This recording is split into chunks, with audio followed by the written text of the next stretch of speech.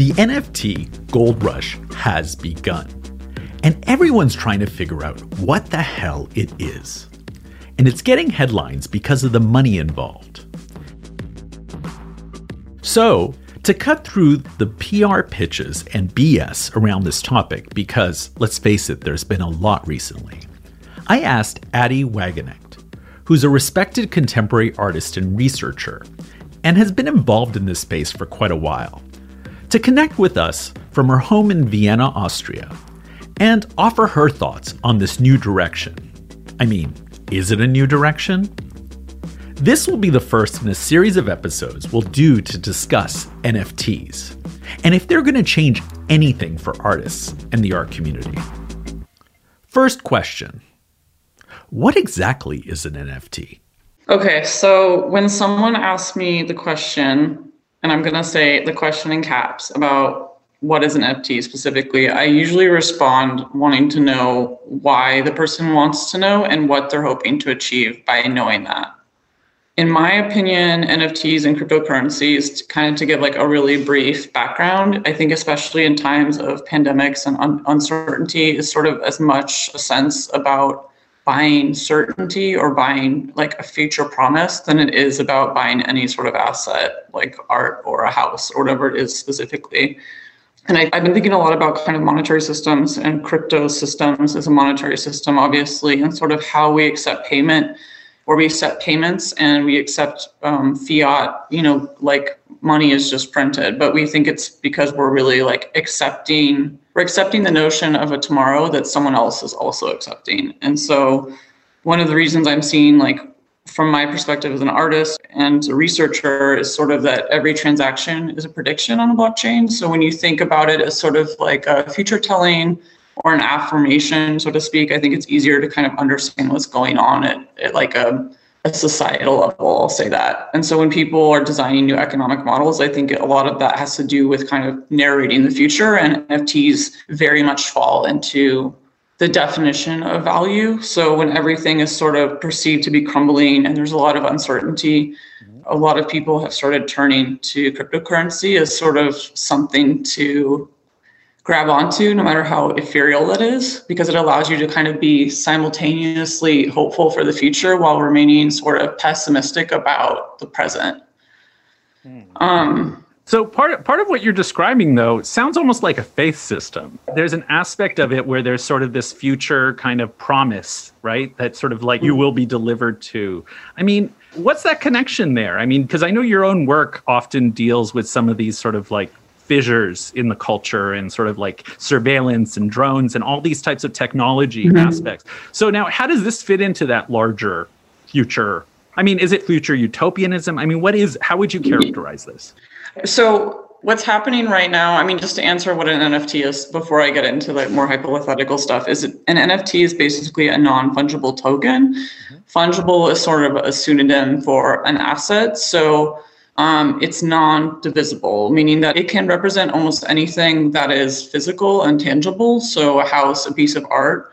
And right now, sort of the majority of those transactions are happening on a chain called Ethereum. So I can get into the blockchain kind of specificities if that's of interest to you, but the one sort of, YOLO, why not? So to summarize this like the shortest way possible, Ethereum is a chain that is built off of a proof of work consensus model, which basically is like a fancy way of saying, how do we agree to store all of this information? And when you say work, it's mining is the form of work itself, and not in the traditional sense of like people going into mines and mining for coal, but it's actually the act of using energy to add blocks and value to those blocks onto the chain. And I think that's important to recognize because it basically allows the chain link of the blockchain to be enlarged, and it allows you to, so like the more work that is done, the longer the chain, and the higher the longer the chain, the higher the number of blocks, which means there's more like mathematical certainty on the way that the network can define and agree upon the state of things. And so that's the basis of kind of the NFT. Is right now Nifty and Super Rare and all these are sort of using a proof of work blockchain called Ethereum. And then there's this other class of layer ones, which Ethereum is layer one, Bitcoin is a layer one. And I like to think of layer ones as like the foundation of the house. And then there's the layer twos, which is like everything that is built upon that foundation. So you want to have a really secure foundation because it doesn't matter how amazing a house is. If the foundation sucks, like the house is going to fall apart. So there's proof of stake chains as well. And they're also layer ones. So think of the foundation. There's things like Polkadot, Kusama, Algorand. There's a bunch coming out right now that are all these layer ones as well, aka the foundation. So if you think of blockchains like that, you can build those upon each other. But I think from my point of view, like proof of stake is sort of the future. And I think a lot of people will agree with that, even in the NFT space, because it solves a lot of these sort of energy consumptions and the questions around sort of the wastefulness or the perceived wastefulness of like the proof of work. Proof of stake has things like they're more energy efficient. You don't need to use a lot of energy to mine blocks. They're done sometimes algorithmically or computationally. There's lower barriers to entry. Like you don't have to have these massive graphics cards and crazy kind of things to create blocks onto the chain. And then there's a strong immunity against centralization. So it prevents and circumvents things like, I don't know if you were aware of cryptocurrency kind of maybe 10 years ago, but there was this huge like hack on one of the exchanges and there was like billions of dollars lost. And that's happened a few times. And I think that leads to sort of the distrust of it. So yeah, that's the shortest answer I can try to give in a way that I think people might understand it at like a fundamental level. Yeah, definitely. Did you mention one of them is going to be called Kusama? Yeah, so Kusama is one that it's actually a parachain of Polkadot. So Polkadot is the primary chain, and Kusama is like one of the children of Polkadot, but it's built on the same structure and chain system. So yeah, it's obviously a node to the artist and the idea that I think their slogan is expect chaos, and they're actually doing an NFT palette, which I helped work on last year. So there's a lot of artists and sort of cyberpunk like net artists who have been launching on there. Right. So now what is the governmental connection to this at all? Because usually we're dealing with currencies, of course, that are regulated, governments. Now, where is that in this equation? So it depends if you're talking about governance of the chain itself, or if you mean from like a legislative jurisdictional point of view. Well, I mean either, because I think it's to sort of understand what they both mean in this case. So one of the big, in my opinion, and I'm not a financial advisor or a financial consultant, obviously, but one of my big kind of takeaways from cryptocurrency is that the value of decentralization is that it can't be treated like a commodity on the market. So for example, silver, gold, how those things are taxed, how those things are tracked. If it's fully decentralized, which a lot of the chains are working on, meaning that it's not contained in a central space, but there's multiple nodes and people that are running it all over the world, you can't regulate that easily and you can't define it as a commodity because it's so dissipated everywhere. And so there's that physical aspect of like literally physical in terms of governments and jurisdictions. And we saw recently with Ripple, which was a chain that went under scrutiny with the SEC in the US because they were considered too centralized. So a lot of chains have been ensuring that by bringing things on like consensus or on-chain governance mechanisms, it essentially brings the power of what's happening on the chain to the community. And I say community in terms of the sense of like who's on the chain already, because I think that's kind of a misnomer personally, but it's people that are already active in the, let's say in Polkadot, for example, to then participate in what that chain does, what kind of projects it supports, how does it fork, if it forks, like all these sort of fundamental technical questions, but also it has repercussions in terms of like what's built out in those systems. So for example, with Kusama, building out the NFT palette so that artists could start putting NFTs on a proof of stake chain was voted on by people that were within that community, and they wanted to see that happen and they wanted to support that technical development. So they basically allowed like a certain amount of that coin's value to go towards that agenda item. So now when it comes to the actual, you also talked about the POW chain versus the POS chain. Do you want to explain what that is for people?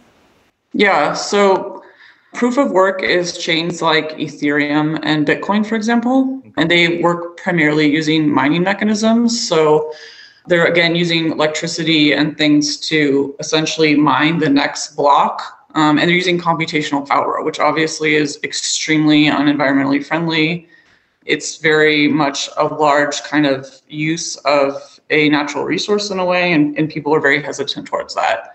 But that's the way that they build out that chain, or those chains, I should say. Proof of stake is something that's done through consensus algorithms on chain, so that it's done in a way that doesn't require large amounts of resources, but is done within like the code essentially, and within building out that sort of mechanisms, I guess.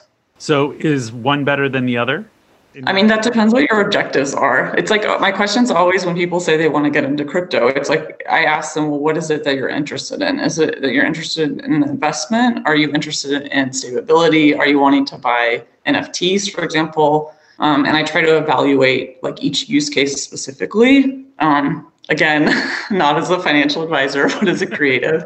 Well, this is actually a good question. Do you feel like a financial advisor when people come to ask you these questions? Because I mean, I think the underlying question is, how do I make money off of this? Yeah. Right? Yeah. So are you feeling increasingly this is what the conversation is turning to? Because I think there's like a, especially with, recently we interviewed someone at an auction house and I about this topic. And what's amazing to me is there's like this ideology that clearly is about like, just the assumption that this is about just monetizing. There's no conversation about equity, equality, any of these things. It's just like we found another space. How do we, mine it, using it in the other term, maybe not in the crypto term, but like, how do we mine it for more stuff, right? Mm-hmm. And more money. And, people talk about making all this money. Now, how do you approach that? I think, there's always, what's the saying? There's always your story, the other person's story, and then the truth. And so I see sort of that there's not necessarily a correct answer to that question. Some people obviously are in it to be rich. Some people are in it because they don't trust centralized banks and they want to have control of their money on cold storage, which is like when you take the coins off of the networks or the exchanges and you store them on a encrypted hard drive, for example, or a thumb drive. Some people want to have, community. The thing about NFTs and sort of that industry is that it's being built up and controlled by very much like the same white-walled, like white people who are privileged. And it's already, I see this sort of walled garden effect happening already and sort of, it's making people very rich, obviously, but it's making a small percentage of people very rich. And it's combined and aligning with sort of the failure in the sense of traditional art institutions right now, in the sense that in much of the world, you can't visit them, even if you want to. You can visit them under severe restrictions, or with some case galleries, like they're just not even doing shows anymore, and fairs are canceled, or like Art Basels, theoretically in September, but who knows if that's happening. And so it's sort of driving both, for maybe the first time in my life, it's driving commercially viable artists, and it's in driving kind of net artists and people who are generally interested in kind of creative output to consider these more like wild and risky gestures. And as an artist and sort of someone who's done a lot of activism over my lifetime, I think it's really hard and important, difficult, sort of invisible labor to rethink the plumbing of why art is failing people and why tech is failing people, and society is not nearly kind of as interested in like that, because it's not as attention grabbing as like, okay, this guy is selling his gift for $1 million.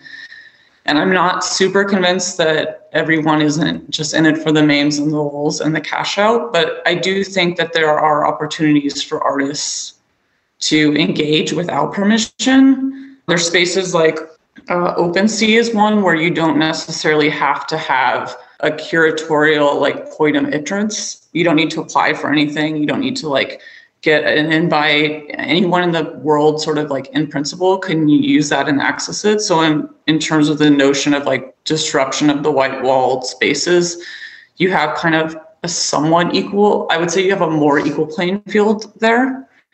And sort of the beauty of like the NFT space, as much as I I have kind of an inner conflict about it. I think is that the sense that you can kind of run with it and that there's not this like algorithmically determined output, meaning that everyone who goes there sees like the same results. So what's your inner conflict about NFTs?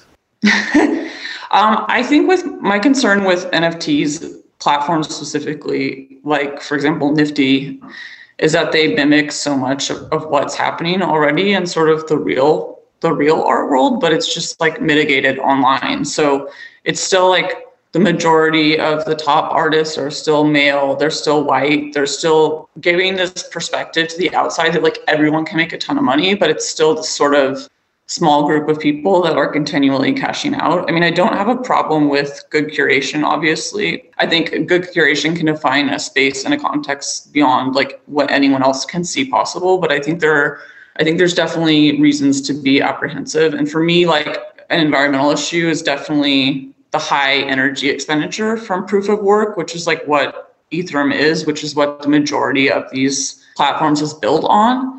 And kind of the other issue of like high gas fees, which is what you pay when you put the work out or you buy it, is describing exactly the same problem of like this complexity of decentralization, of wealth, wealth allocation and sort of limited resources and energy. So that's sort of I'm still trying to figure it out, to be honest. I've seen a lot of artists who are boycotting crypto art, but I don't know if that's necessarily the solution either.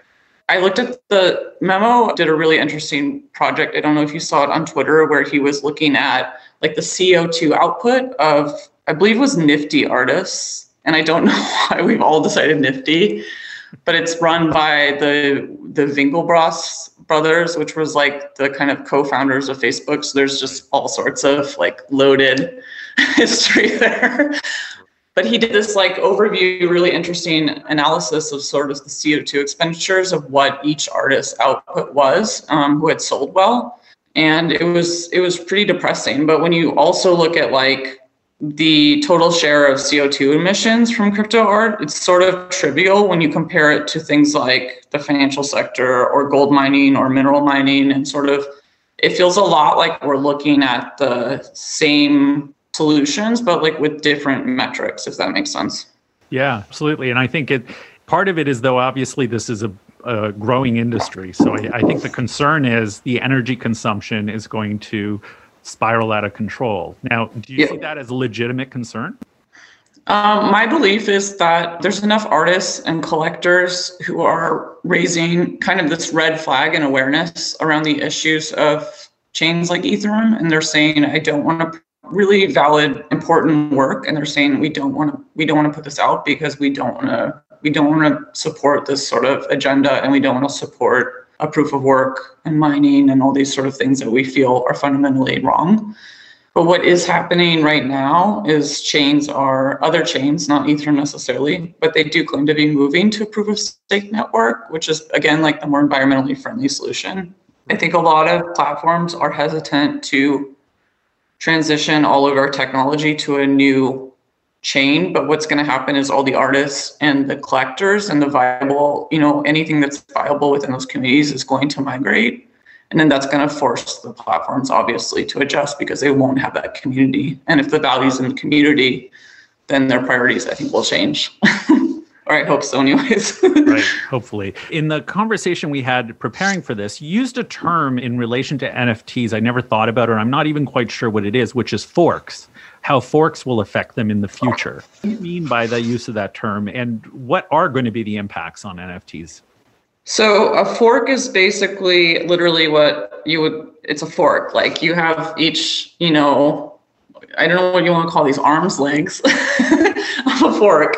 So you have like the primary chain, and then what happens is at some point through either the on-chain governance, which I was talking about earlier, or through other mechanisms, like if it's centralized through maybe a pseudo function on-chain, basically means that like you have the primary chain, which is the palm of my hand, and then Ethereum's going to say, okay, we're forking, and then they're going to make a new, like I think they're calling it ETH2 or Ethereum 2, and so they're going to basically set up this Ethereum like proof of stake network. And so it will use like validators, which basically don't need And validators are just a fancy word for people who have computers in other places other than like the main space. So they'll use validators to basically alleviate the need of mining, but they'll use computational power. So it's like selected at random versus being like a centralized mechanism like proof of work is, if that makes sense. And so when that happens, it will allow like the current global warming, like pandas are dying and all of the icebergs are melting, to then go into this more kind of environmentally friendly solution, which will then support everything that was lower down.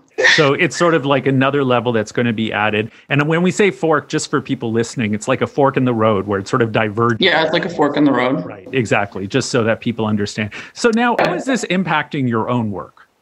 What have you decided to do? What paths have you decided to take with this? And also last year, you thought of ways that your sales could support organizations and activism. So let's talk a little bit about that, because I think there's a lot of opportunity here, but obviously people have to make decisions, and it would be great for people to understand that it's just not one way of doing things.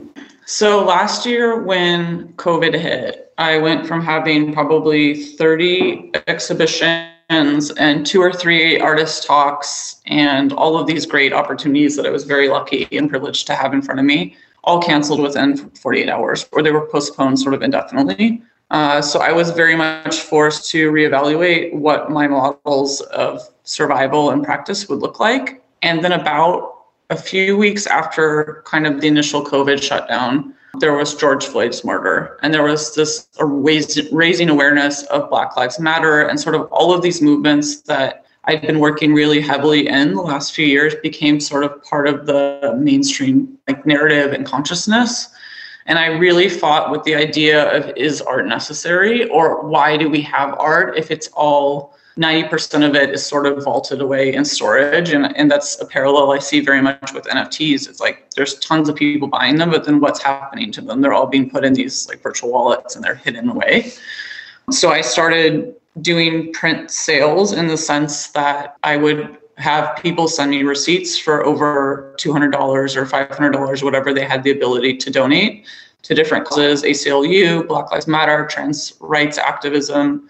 Even some gave me some animal welfare donation receipts. And so I would send out works in exchange for these donations, a way to sort of find a way to use art in a very literal, very proactive way in which I knew that it was directly contributing to causes which I cared about, but I didn't necessarily have the ability to financially support myself. And so the question was I don't know if you've ever read this Sick Girl article, but the question was very much about what do you do when you can't leave your house, you can't leave your bed, you're responsible for other people. Like, how do you protest? And so for me, that became my mode of protest. And my shows that weren't canceled, I said, if these aren't going to be canceled, the only way I'm continuing with these exhibitions and sales is if you agree to these terms. Like, I want the proceeds to go to these organizations or an organization of your choice, and I don't want to seed the money. I really felt frustrated that I couldn't help and I couldn't be on the streets. It's my way of sort of processing it and dealing with it in a way sort of becoming part of my practice, and seeing then other artists pick that up and other foundations pick that up, and sort of rolling with that idea was really exciting for me, and really fed me for quite a few months, was seeing that, okay, artists can do something other than just make something pretty and put it on someone's wall, because that was something I was really fighting internally with myself about, was like, is this the best use of my time if I want to actually help other people, or I want to help animals, or I want to help immigrants and refugees? Like, how do I do this? And how do I do it in a way that's not just passive, but like very actively? So that was sort of something I started doing last year. And then I've sort of also moved on to sort of more online kind of ethereal experiences, and doing, in the sense of, as much as the internet can be online, kind of online performance works and works that can be visited by people who are outside of metropolitan areas. And so I've started kind of looking at the constraints of COVID as not a residency, but a way to sort of experience the world with the constraints that we're given, I guess. So did anybody give you any pushback? I mean, because you're introducing complexity into the system, right? And I can only imagine that a lot of these, galleries, museums don't always welcome complexity. If you've ever sort of gotten pushback or how you negotiate that, and how much of it is sort of upfront and just like, hey, if you want to talk to me, this is what you need to do? I'd say it's both. I've had people propose doing solo exhibitions at galleries, and I've said, for example, there was one a year and a half ago at a gallery in a really prominent city, and I said, I want to make work that's critical of the US, and I want to make work that's critical of the president at the time that we had. And I was very angry, and I wanted to show that I disagreed with this and not that there was any compliancy that I had towards those sort of ideologies. And the gallerist just said, I don't want to do this. I want to show, your Yves Klein work, or I want to do something that I don't want to show anything political. And it was like, and I said, okay, I'm not doing this show. Like, I just don't want to do it. Cancel it. And I said, I'm sorry, I'm not doing it. Like, I don't know what else to say. So that was sort of the first indication of pushback I've received maybe recently. And then that was like I would say that was the last pushback I had pre-pandemic. And then since the pandemic, there's been some people who have been uncomfortable or unhappy with me wanting, my sales donated with certain galleries and shows that I've had. And I've always said to them, you don't have to donate your percentage, but like my percentage needs to be donated. And that needs to be, I was very upfront about it. I was like, I said, I would like this to all be donated, but if you're not in a place to financially do such, then I'm going to at least donate my sales. And that needs to be something that you're comfortable with as well. And it's up to me where it's going, or it's up to the person buying it. I'm going to give them options, but really ultimately, like, I want that money to be applied to the literal front lines. Right. So now how have you actually used NFTs in your work? So I've done some development of them. I mean, part of the pandemic was I took on a day job so I could feed my family and pay rent and do these sort of unglamorous things. But I haven't done them myself because I've not necessarily found the right opportunity or the right space in which I felt that the conditions in which I wanted to have the work sold would be met. I'm not super happy with the proof of work blockchains and the majority of the applications which are using them. So for me, it was really, how do you come to terms with that? And I haven't, honestly. So I've just sort of not in a way, and I'm waiting for a larger platform to take on a proof of stake network before I really go full into it as a kind of system, I guess you could say. So when you say you weren't happy with the proof of work chains, do you mean that you weren't happy with the sort of the ethical way they're established, the energy they're using, the different criteria? Like, what were you unhappy with? Part of it's the environmental impact, and part of it is that the way that things are being gate kept and ran are very heteronormative, like white privileged male. And I have a problem with that. Like, I want to support a network and a platform and a community that's built in inclusiveness as much as that can be possible on the internet, and sort of waiting for that opportunity. I mean, Kusama, I think, is the closest that I've come. I know Algren, for example, is building out a really interesting NFT system and platform right now, where they're going to have, a trans queer, like, woman of color who's going to be running the majority of it. So I think something like that will be really like where the sea change starts to happen, and seeing more people who have the opportunities, who aren't just like the same handful again of people that we're seeing right now. So now when an auction house like Christie's gets involved, does like part of your stomach sink? I mean, like, what's the feeling you get from like seeing this? Because I mean, I have to say they've made it almost seem very vanilla. They've made it very like, you're just buying this thing, and and it's sort of like, isn't it great and nifty and all this sort of stuff. Sorry, not to use nifty and but so what does that suggest to you? Like, does it suggest anything? Christie's is very opportunistic in the sense that they also did this with when machine learning was really taking off. They had a few machine learning pieces that they showcased, and they made a big deal about being the first, as if there hadn't been a lot of prior art to that. So I guess for me, it's very much sort of like, okay, yeah, of course it's going to be like, of course it's Christie's doing this. Like, who else is going to do it? Christie's is always the ones who are kind of on the front lines of trying to be innovative, but also, as you said, like very vanilla. So I guess it was expected. I mean, I don't know who else would do it. I would have been more shocked if it had been Phillips, honestly, or someone who had less of a sort of knee-jerk reaction to whatever it was that was trending. So now let's get back to the question that I brought up initially, which was like, in some ways, this sounds like a faith system people are buying into, right? You know, it's sort of like, or becoming part of, because there's this idea of this future, you know, where this sort of value, and I mean, I don't think I have to explain in terms of like, you know, this sort of the future promise is often what faith systems are based on, right? You know, so what, you know, as someone who works in this space and has been working in this space for quite a while, how do you resolve that? Because part of it does feel like it kind of veers off into this kind of philosophical faith system thing going on. Well, at the same time, you know, obviously this impacts people's lives. So how do you balance that? And what are your thoughts on that? I mean, that's a really difficult question. I'm not sure that I have found a balance, and I'm not sure that I have really come to terms with like what the revolution, you know, what the solution or the resolution is. I've seen a lot of kind of meme war aesthetics and attitudes when I've listened to some of the primary top sellers. I don't know if you've had the opportunity to listen into on their conversations, but they're very crypto bro. They're very like in a way, it's like there's a new energy coming in, but it's like always coming back to the same people, and it's the same kind of, it's a new energy, but it's the same person, if that makes sense. It's always this white guy who disregards people, who's highly narcissistic, and he's like the one who, of course, is making the most money in this situation. Just as I think that happens quite frequently in the real world, art world. So that's been really frustrating for me, is sort of thinking people are disrupting systems, or so they're claiming, but they're really just recreating the same system in like a virtual space.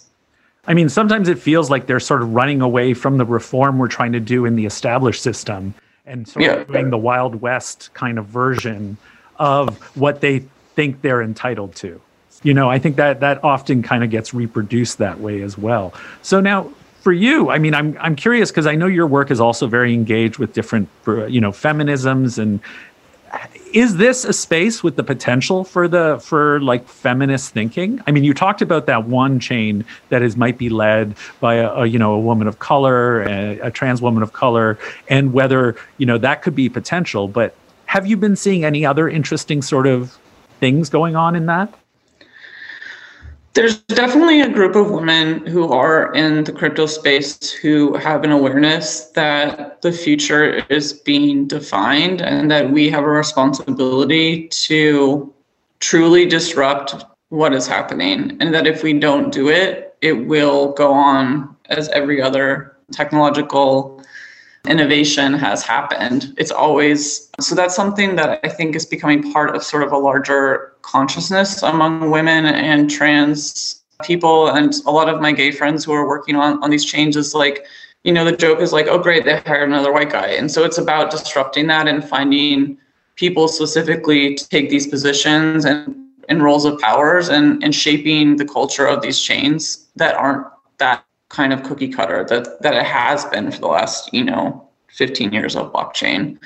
And so that's something that I believe myself and other people in the space are actively starting to disrupt. And we have an awareness that it's a problem, and we're trying to infiltrate it from the inside as much as possible, in every way possible. So I just hired a few women into the space. I'm looking for BIPOC people. I'm looking for people who are outside of the Europe and America, and specifically in the diaspora. I started trying to hire people that are doing really interesting projects, but haven't necessarily had the exposure because they don't speak German, or they're not in Silicon Valley, and they're so trying to find these people that need those opportunities and are looking for them and deserve them, but haven't received that exposure. Is something that there's a few of us who are definitely very actively and starting to sort of, I want to say, aggressively search that out. But Addie, it sounds like you're almost taking on a whole other unpaid job. I mean, this is, I guess, where like the system, it makes me wonder, like we're building these systems and some of us are working to reform them, but it ends up becoming like you just take on another job and that's unpaid. So, and I can't imagine, it's like for people who have no problem with the system, they're just doing their thing, right? They're just typing away and coding away and doing all their thing. But, you've taken on this thing. You've taken on this. I mean, it's massive, right? You're dealing with this massive system. So are you getting any support? Or do you feel, I mean, I know that your colleagues might be, but structurally, what could be done to create those support systems? I think finding like-minded people is very important. And sort of my friends always say, it's not a sprint, it's a marathon, and sort of finding time to support each other with self-care and checking in with each other. There's a curator in California and they work at a foundation and they just wrote me a text yesterday saying, how are you? We haven't talked since November. Like, I'm checking in. Are you taking showers? And I wrote back, yeah, of course, like, I can't wait to see you. It's just, these little like gestures of care, I think are really important right now. And sort of finding people that have that awareness outside of themselves is important. I mean, in terms of me, I'm getting paid well because I have a job right now in crypto. And I have a huge fund that's more money than I could ever imagine to fund projects and to create these ecosystems. So in a way, I feel supported financially. I have a network of like-minded people who are also wanting to, kind of change it from the inside or from at least a near distance as much as we can. And finding people who, I think you can help and then they in turn help other people. Phoenix Perry has always said, like, if every person helps you, help too. So I'm always trying to find those people, like find the helpers and help them. And then they help someone else. And so sort of engaging with this larger network of people who have an awareness of what needs to be changed and why, and not being afraid to do it is really a key to sort of survival right now. Good point. So now how about institutions? Like, have institutions been taking on NFTs? Have they been collecting them? And also, what could things like museums or colleges do to make this a more equitable space? Mm-hmm. To my knowledge, I don't know of any institutions or museums that have taken on NFTs. I would love to know if that is the case. One of the discussions that I've heard quite a lot from curators and collectors is sort of, well, how do you maintain these? Like, is there a maintenance contract? What happens if the screen that it's presented on breaks? Like, do I know how to fix that? Can I fix it? Is it, is it a GIF? And how do I maintain a GIF? And sort of those questions around digital work and technologically based work that I think a lot of artists have always dealt with their galleries or with museums and institutional collections is now sort of starting to come into the conversation with NFTs. But I'm curious to know from collectors of commercially traditional commercial art, if they're collecting. Most of the people I've spoken to, they'll say, oh, I'm buying it because it's funny, or I just want to have one so I can say that I have one. But there's not necessarily this awareness or care that is involved in traditional media arts that I've seen yet to my experience. But it would be a really good question to know, for example, how they're thinking about approaching this, or if they're taking it seriously, and sort of that's a discussion I would love to have with one of the museums or institutions. Can you see anything they could potentially do to sort of like offset a little bit of this bro culture that seems to be, so part of this field? Mm-hmm. I think commissioning artists who part of it's interesting because there's this attitude of an expectation with some artists I've spoken to who said, I don't know how to do it, like, help me, or what do I do? Can I do this? Do I need an invitation? Like, can I just put it out there? I don't understand the technology. So probably if galleries had teams of people that could help the artists kind of walk through, how to do this, why you should do it, what the ways are to do it, sort of the different options you have, that would make a lot of money, and it would probably make a big impact in creating sort of maybe an ecology of care around people that want to come into this space but don't necessarily feel that they have the permission or feel that they have the knowledge, because nobody who came into this space, myself included, had the knowledge. It's something that I learned out of necessity. But to find people that are, willing to show you that or walk you through that or explain to you how to do that. I mean, why applications or platforms like Nifty have been so successful is because they don't require you to have understanding of how you implement this on chain. It's all front end. So it's like almost the equivalent of using a WordPress or Instagram. You upload it, you mint it, you put in your description, and you press post or whatever. And so there's a very easy to navigate front end regardless of sort of technical competency or blockchain competency that I think is why those things have exploded so much, combined with sort of everyone being locked up at home and trying to find creative outlets and money possibly for a lot of artists who are unemployed or don't have, other sources of income. And so it's sort of been the perfect storm in that way. So now, do you think overall this gives artists more power, or is this not a game changer in terms of that? I'm not sure yet. I want to believe that it disrupts the current structures and the systems and sort of this hyper focus on spaces and the importance of metropolitan areas and allowing sort of, like I said earlier, in theory, anyone to mint an NFT. But I'm also not convinced yet that it's not just a replication of what already exists out there, and sort of waiting to see that evolve, because NFTs have been around for a long time. It's just that now it's finally catching up speed. So I guess I'm kind of waiting and hoping. And in the meantime, I'm trying to find people who are willing to sort of disrupt the space in an actual disruption sense and not just in like the buzzword sense. Got it. So now I've been hearing a lot of sort of potential, but do you see any serious drawbacks to this system?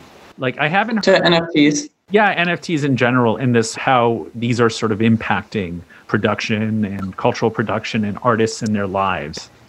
I mean, the obvious one is that it's definitely, again, cutting out anyone in diasporas and in spaces that don't have extremely fast internet and decent computers or computational like devices.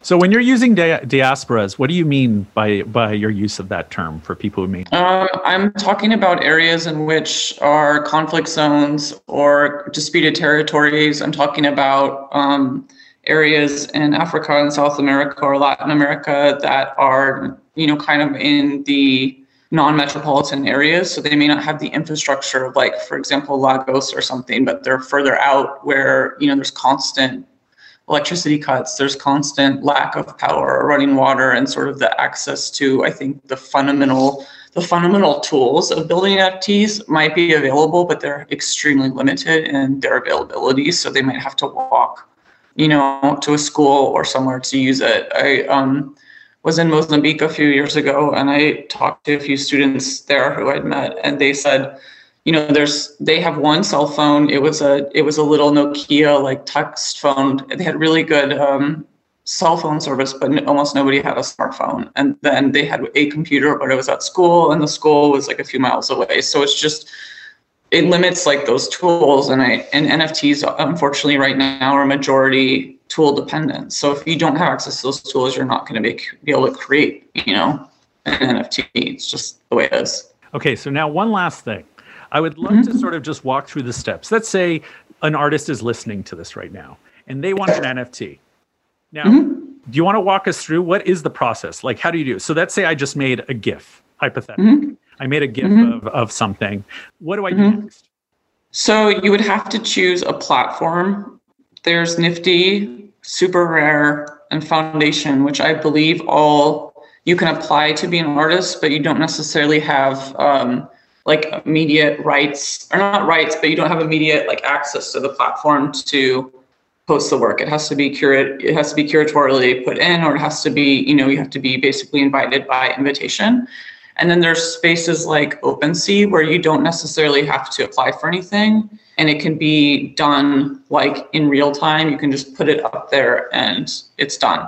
So the way that when I've looked at most of the platforms that I've just referenced, the way that it works is you can upload an audio, or no, I'm sorry, not all of them will support audio, but you can upload a video GIF file, or you can upload an image, like a static image, like a JPEG, for example. So you would press an upload button. It would upload the image. You can then enter information like a title, brief description. Some of them allow you to do addition. So you can say like addition of 10, addition of 1, and then you can set a reserve price. So in a reserve price, you would say, say you want to make a reserve price of 1 Ethereum coin. So token and ERC20, that would be, I haven't looked at it today, but let's say it's 1,500 last time I checked. So it's 1,500.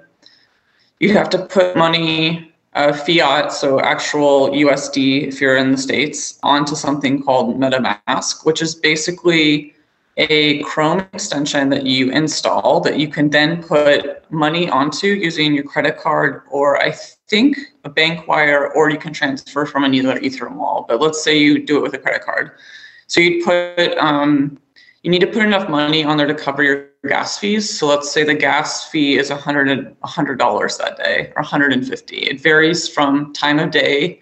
It varies on weekends, so you can constantly check and see when it's the cheapest. But let's say it's $100 a day, so you'll put $100 on your MetaMask. You'll go back to the platform. You'll say mint NFT. Then it will access the MetaMask, which is just a little pop-up window that comes out of your browser. It sounds scary, but it's not. And you'll say mint, and then it will take a few seconds, and it will basically then publish that onto the Ethereum blockchain. And from there, it will say confirmation, and it will show you all the information that you've put in, and then you can say publish, and then it will go on to sort of that ecosystem of NFT sales. And I think most of their sales are 24-hour auctions.